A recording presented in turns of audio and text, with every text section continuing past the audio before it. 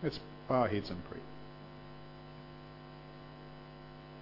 Heavenly Father, we thank you for this time that we can set aside in freedom to dive deep into your word.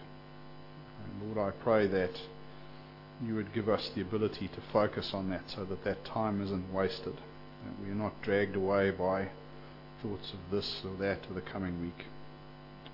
Help us, O Lord, to hear your word and to live it out in our lives. We ask in Jesus' name. Amen. So, for the past wee while, as you know very well, we've been doing a series of topical sermons, but today we're going to go somewhere between a topic and our more normal practice of pulling a text to pieces. The text on the dissection block today is Hebrews 12, verses 1 and 2. But like all of Scripture, it can only be properly understood when we read it along with what goes before and after. So don't go right there. Please can you turn instead to the start of chapter 11 and hang on to it for a bit, because I'm going to waffle for a while. I'm going to deliver some profound and edifying truths. Now, many of you know that I have my own little handyman business, and this means that usually I travel all over town because my jobs are many and varied. But for the past few months, I've been working on one project in one place. And that means instead of grabbing a pie and eating it on the run, I've literally been chased in for smoko at the regulation 10, 12:30 and 3 o'clock times. It seems that smoko is a very disciplined religion. The men that I share the donka with are not Christians, and I must hasten to add that they are my friends, and they are most definitely not bad men, but Scripture is not the usual topic. And if it were so, well, I'm sorry to say the language would not be appropriate. So it's a very challenging place for me to be as a Christian. It's very tempting and very easy to fall into the same kinds of behaviors for so many reasons, and very honestly, I tell you, if I told you that I hadn't slipped myself from time to time, I'd be a liar. Now, it seems like they have a lot of fun there, and that fun also seems to come along without the guilt and frustration I often feel when I blot my copybook with God yet again. It's seductive. Perhaps it would be a lot easier to walk away and just be like them, be like the rest of the world. I have to say, though, that although I've had these feelings and experiences that are dangerous to my faith, I also believe that this has been a very useful time. It's very easy for us to seek the comfort of other Christians' company for the bulk of our time, and so we love to have Christian family, Christian friends, Christian TV and radio, Bible studies, prayer meetings, and 2 services on Sunday, because they all make us finer Christians. It's better and safer to stay away from the world in case it drags us in. But is it better and safer? Well, yes and no. It's pretty complicated, because when we consider the reality of what makes us a better Christian, there are 2 things going on for us. And one of them, of course, is that process of sanctification, where we work together with the Holy Spirit to become more and more in our characters like Jesus. That work of sanctification is mostly an internal thing. It has to do with controlling and changing our thoughts and attitudes. But there's also an external part, an external job for us, because we are like the Jews. Like them, our job is to show all of humanity what a proper relationship with God looks like in real life, every day, to be visible witnesses for God. But there's a problem here, because too often sanctification and witness get carefully stored in 2 different boxes, and we only take one out at a time for dusting and polishing purposes. However, they must not be handled in this way, because they are connected and intertwined in so many ways. Provided that the action is from the heart, there is never a time when sanctification isn't connected to witness, and witness is not connected to sanctification. But neither sanctification or witnesses gains anything from being kept shiny in a box. Real sanctification and witness is beaten and scarred by real life, and it is the more beautiful for it. True sanctification and witness can only take place in real life, warts and all, and so no matter how scary the world may be to live in, it is definitely where God wants us. Now that sounds all very nice and awesome when you hear it, but in the real world, beatings and cuts hurt. Sometimes they cripple, sometimes they kill. So why would we go there when there's a much nicer and safer alternative to spending all our time with people like us? Well, hopefully today's text will answer that question. So let's look at it now. But before I begin to read, I want to explain that we're going to have to skip through some bits, because if I read all of chapter 11 to give the necessary context, you'll all be asleep by the end of it, even if I use my most expressive reading voice, weird facial expressions, and wild arm movements. So, I'll read the first bit, some of the next bits, and then I'll read all of it as we move into chapter 12. Let's go then. Now faith is the substance of things hoped for, the evidence of things not seen, for by it the elders obtained a good testimony. By faith we understand that the worlds were framed by the word of God, so that the things which are seen were not made of things which are visible. By faith Abel offered to God a more excellent sacrifice than Cain. By faith Enoch was taken away, so that he did not see death. By faith Noah, being divinely warned of things not yet seen, moved with godly fear. By faith Abraham obeyed when he was called to go out to the place which he would receive as an inheritance. By faith Sarah herself also received strength to conceive seed, and she bore a child when she was past the age. These all died in faith, not having received the promises, but having seen them afar off, were assured of them, embraced them, and confessed that they were strangers and pilgrims on the earth. For those who say such things declare plainly that they seek a homeland. And truly, if they had called to mind that country from which they had come out, they would have had opportunity to return. But now they desire a better, that is, a heavenly country. Therefore God is not ashamed to be called their God, for he has prepared a city for them. By faith Abraham, when he was tested, offered up Isaac. By faith Isaac blessed Jacob and Esau concerning things to come. By faith Joseph, when he was dying, made mention of the departure of the children of Israel and gave instruction concerning his bones.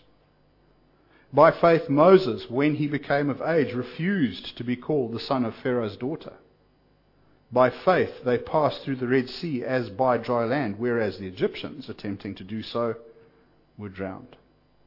By faith the walls of Jericho fell down after they were encircled for 7 days. And what more shall I say? For the time would fail for me to tell of Gideon and Barak and Samson and Jephthah, also of David and Samuel and the prophets, who through faith subdued kingdoms, worked righteousness, obtained promises, stopped the word of the mouth of lions, quenched the violence of fire, escaped the edge of the sword, out of weakness were made strong, became valiant in battle, turned to flight the armies of the aliens. Women received their dead raised to life again. Others were tortured, not accepting deliverance, that they might obtain a better resurrection. Still others had trial of mockings and scourgings, yes, and of chains and imprisonment. They were stoned. They were sawn in two, were tempted, were slain with the sword. They wandered about in sheepskins and goatskins, being destitute, afflicted, tormented, of whom the world was not worthy. They wandered in deserts and mountains and dens and caves of the earth. And all these, having obtained a good testimony through faith, did not receive the promise, God having provided something better for us, that they should not be made perfect apart from us. Therefore, we also, since we are surrounded by so great a cloud of witnesses, let us lay aside every weight and the sin which so easily ensnares us, and let us run with endurance the race that is set before us, looking unto Jesus, the author and finisher of our faith, who for the joy that was set before him endured the cross, despising the shame, and has sat down at the right hand of the throne of God. Well, I think the first thing to notice from this text is this clear link between faith and physical reality. Real things happen when God's people have faith. And I think that's very interesting because the definition of faith that's contained in the first few verses points mostly to its intangible nature. Because it speaks of things hoped for, things not seen. We can't touch them. They're in the air somewhere. We might think that if we did not read on, that this is clearly not the case. Sorry, I've misread there. As we read on, we read this is clearly not the case. Those hopes and visions become substance and evidence when people act in faith. When we act in faith. And this is exactly why James says that faith without works is dead. So, Abel offered, Enoch was taken away and Noah moved, Abraham obeyed, Sarah received, Isaac and Jacob made blessings, Joseph instructed, Moses kept the faith, Jericho's walls fell. Fire was quenched, kingdoms subdued, righteousness worked, promises delivered, weaknesses were made strong, the dead were made to come to life, and so on and so on. How? All by faith. So, what will you and I do in faith, I wonder? Is that what our sermon is about today? Well, yes, it's one of the lessons that we must act in faith, and when we do, provided that we understand that all is subject to God's sovereign will, we can expect a real response. However, I don't believe this is the author's main aim here. The size of their argument is quite remarkable. I mean, the whole of chapter 11, it's long, isn't it? So long that I couldn't reasonably read it all to you at one go. And so it's fair to say that we might expect that the goal here in Hebrews is an important one. At this point, I think it's helpful to have a look at the background to the book. References that are made in chapters 10 and 12 make it clear that the Hebrews being written to here are facing the possibility of intensified persecution, and consequently some of them were thinking of just chucking it all in, giving up their faith. Well, that's not so far from where I began, is it? It's true that the cause is different, but the end is the same. Hard experiences for Christians in the real world will either make us stay away from it or they'll drag us back into it. And neither of those is what God wants from us. Remember what I said earlier about our job being a picture of what it's like to be in a proper relationship with God. Nobody in the normal world is going to see anything if we stay away from it. And nobody in the normal world is going to see anything if Christians are just like them, if we're normal too.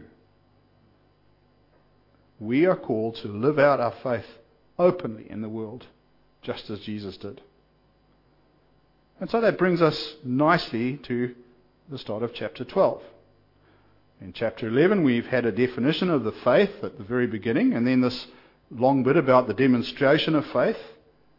And it finishes with the observation that although this amazing stuff happened to so many people and in so many ways, there was still something missing. God had something bigger and better in store for those who lived in a future time. Well, what is that?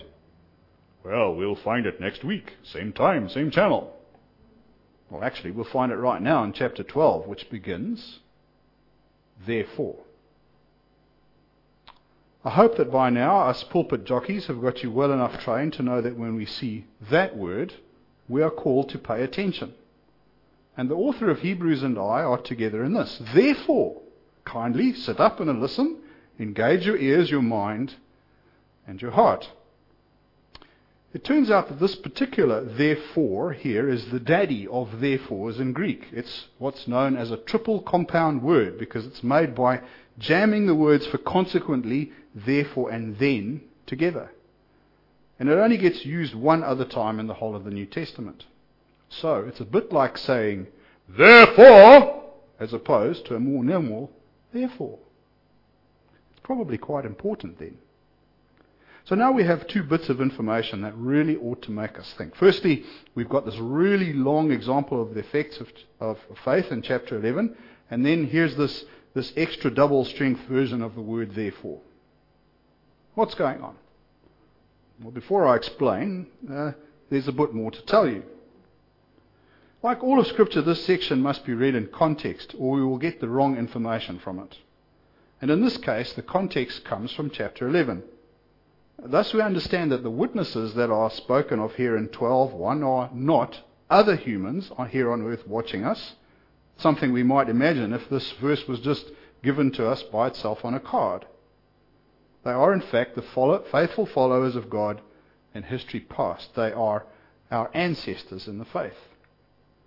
And we should also not misunderstand the word witnesses, because it also gives us the impression that the job of this historical group is to stand around in heaven watching us to see what we're doing in a kind of judgmental way. What's Colin up to today? What's Bryce doing? But that can't be right, because only the Lord can stand in judgment, since He is the only one who is truly righteous. No human can stand in judgment on us. So, what does witness mean here? Well, the Greek word used is martys, and it's actually the root of our modern word martyr, and it's describing someone who has the information or knowledge of something and therefore is qualified to bring it to light or to confirm it. So these people here, what they're doing is not about watching, but testifying. And not just testifying by word alone, but by both word, I know because I've done it. If you think about it, we do still use the word witness in this way as part of our Christian vocabulary today. For example, we might say that we have witnessed to our neighbour. And we know that Christians understand that we aren't some kind of peeping Tom, but that we have merely told someone about what we know and have experienced through our relationship with Jesus. And this is just what Abel and Enoch and Noah and Abraham and Sarah and Isaac and Jacob and Joseph and Moses and all of those in that cloud that surround us are doing. They witness to us by their example, although they don't ever speak to us directly. The position of these witnesses is also interesting. The text says that they surround us. And that doesn't mean that they're there as some kind of a posse to arrest us or stop us from running away. Dave, you are under arrest for delivering awful sermons. No. The word surround reminds me of a sphere. I believe this is meant as a perfectly complete demonstration in every direction you can think of. It's intended as an encouragement. It says to us that whatever you're struggling with now has been faced before, and it's been beaten by faith in God. Look up, look down, look backwards, forwards, sideways. It doesn't matter. Is there anything, absolutely anything, that these people tell us of a situation that the Lord can't help you with or handle? No, they've done it all. There's nothing at all that He can't help us with. He is sufficient for all our needs, and He has proven it by these people. Now we can build up a bit of a mental picture. There's us here on earth and in heaven. Just for a moment, you imagine you can see this. There are those who've gone before us. So many, they are described as a cloud, and because they're described as a cloud, that reminds us of their unity. And the cloud surrounds us on all sides. And there are so many of them collectively that they personally know all of the difficulties and joys of life that are possible, and they can personally testify to us by their example how their faith in God has helped them to overcome. We can read about them in Scripture, and we know that in many cases what they have gone through is worse by far than anything we have ever experienced. So what do they say? They testify to us that heaven is worth holding on for. You can do it, they cry. We are the eternal evidence of the truth of God's promises. They say that the Lord is good, that heaven will be yours if you persevere, and that in comparison to eternity in heaven, even the very worst things on earth will later be seen as merely light and momentary afflictions, as Paul puts it elsewhere. We also learn from them that there is no excuse not to run the race. We cannot go to the coach and say that the race is too long, or the day is too hot, or that there are much faster runners than us, so we can't possibly win. And so, please, can we give up and go and lie down in the shade somewhere? The witnesses tell us that all these things can be overcome. They have proven that it is so. Endure. Persevere. They have finished their race and now all enjoy the fruit of the victory. Because this race is not a race with a single winner. All who finish this race of life, fast or slow, with Jesus as their Lord, are winners. There is a great reward for our efforts. So, where are we? We're at the starting line. Every muscle is tensed and ready to spring into action. But what will make us better and faster runners? Well, the first training tip follows from what we've just been discussing, the example of the Old Testament heroes. And it's useless if we don't know what it is. So, one of the best ways to develop endurance and encouragement is to get to know the godly men and women of the Old Testament who ran the race and won. So, dig into those books, those commentaries. Dig into the book, the Bible. If you look around, you'll find that there are excellent studies on key characters like Abraham to help you along. And then, of course, our text today tells us right here 4 things to do. 1, lay aside every weight. And as always, the Greek is helpful. When we read here that we ought to lay aside every weight, it doesn't mean just, kind of put it down somewhere convenient where we could pick it up again. It means get rid of it. Be done with it once and for all. And what do we learn about the weight? What is that? Well, it's not specified here, but it's not hard to understand that running a race with any extra mass at all is a sure recipe for extra struggle. Naturally, the nature of the weight will be different for everyone, but we could summarize by saying that anything that irritates or diverts your attention or affects your enthusiasm for the life of a believer would be an excellent start. Get rid of those things. How serious should you get? Well, I read this. It seems that some competitors in ultra marathons, do you know what they are? You don't just run 40 Ks, you run 400 Ks. Well, they go as far as having their toenails permanently removed to eliminate a potential source of running discomfort. A sports podiatrist told the New York Times that many ultras consider their toenails useless appendages, remnants of claws from evolutionary times. Apparently not everyone agrees. One commented, any sport has gone off the rails when you have to remove body parts to do it. So I shall be watching to see if any of you are walking carefully next Sunday. 2, get rid of the snare of sin. The author of Hebrews has made a clever distinction here. The Greek term that was used for weight just now was commonly used as well for the excess bodily fat that athletes would train hard to get rid of before a race. So that kind of gives us a picture of something that we carry with us. Not necessarily sin, but it could still slow you down. Maybe something like an unhealthy obsession with the All Blacks.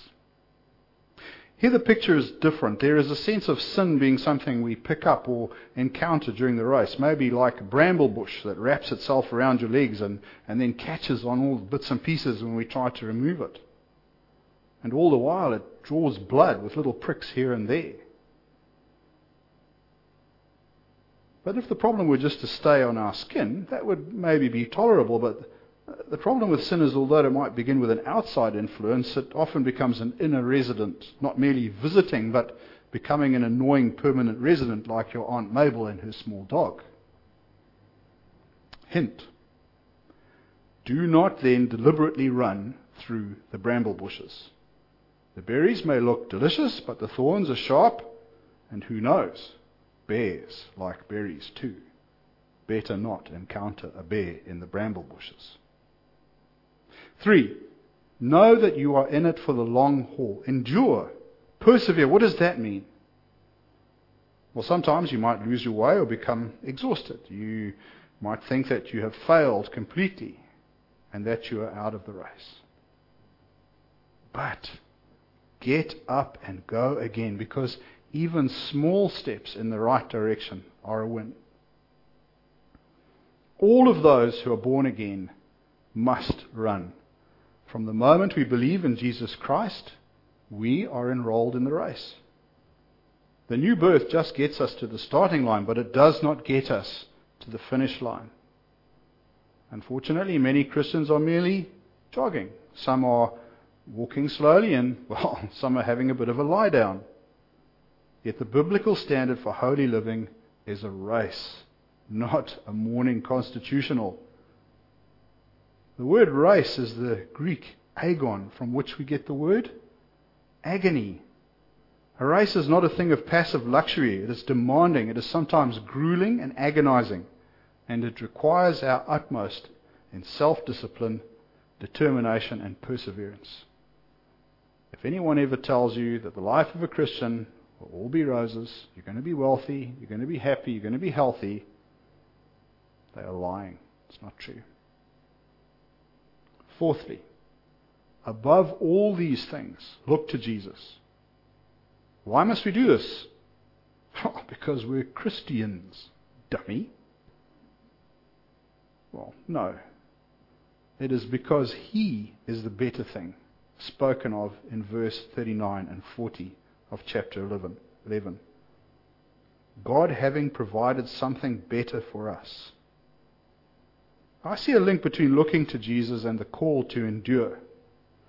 Endurance is not a quality that stands alone. Behold, I am enduring Dave's sermon. No, it always relies on something else.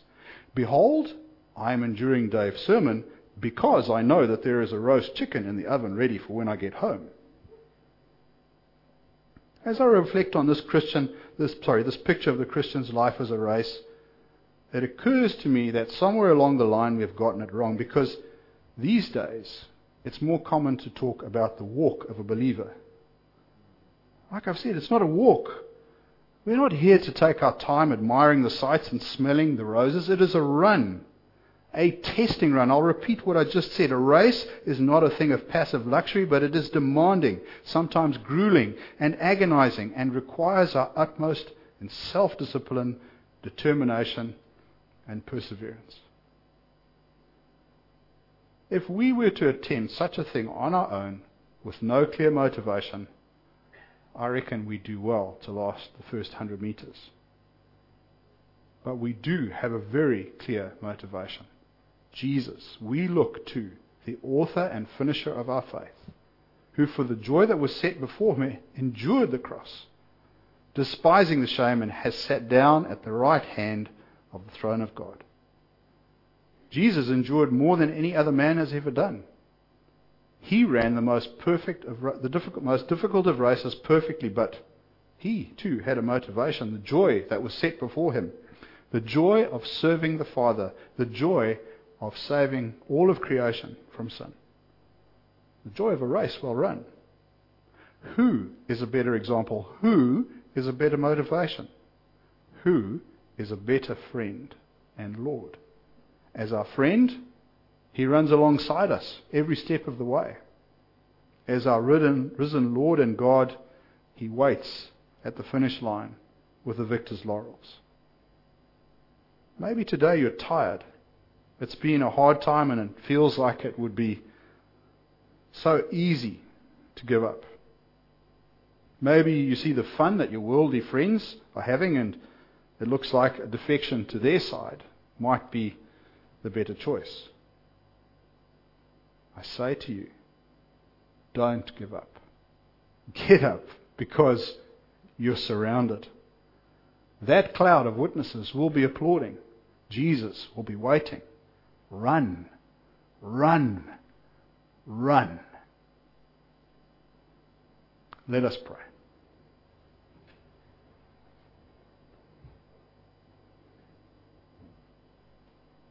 Heavenly Father, as we face the possibility of a new year, it's a timely reminder of our call. And Lord, I pray that we wouldn't forget it in the busyness of this Christmas and New Year season. That it wouldn't be like one of those New Year resolutions that the world makes and everybody laughs about because they know they won't last. And Lord, that it would become a constant and daily reminder of what you desire for us. That we run that race. That we too can join that cloud of witnesses and show the world that you are a great and glorious God.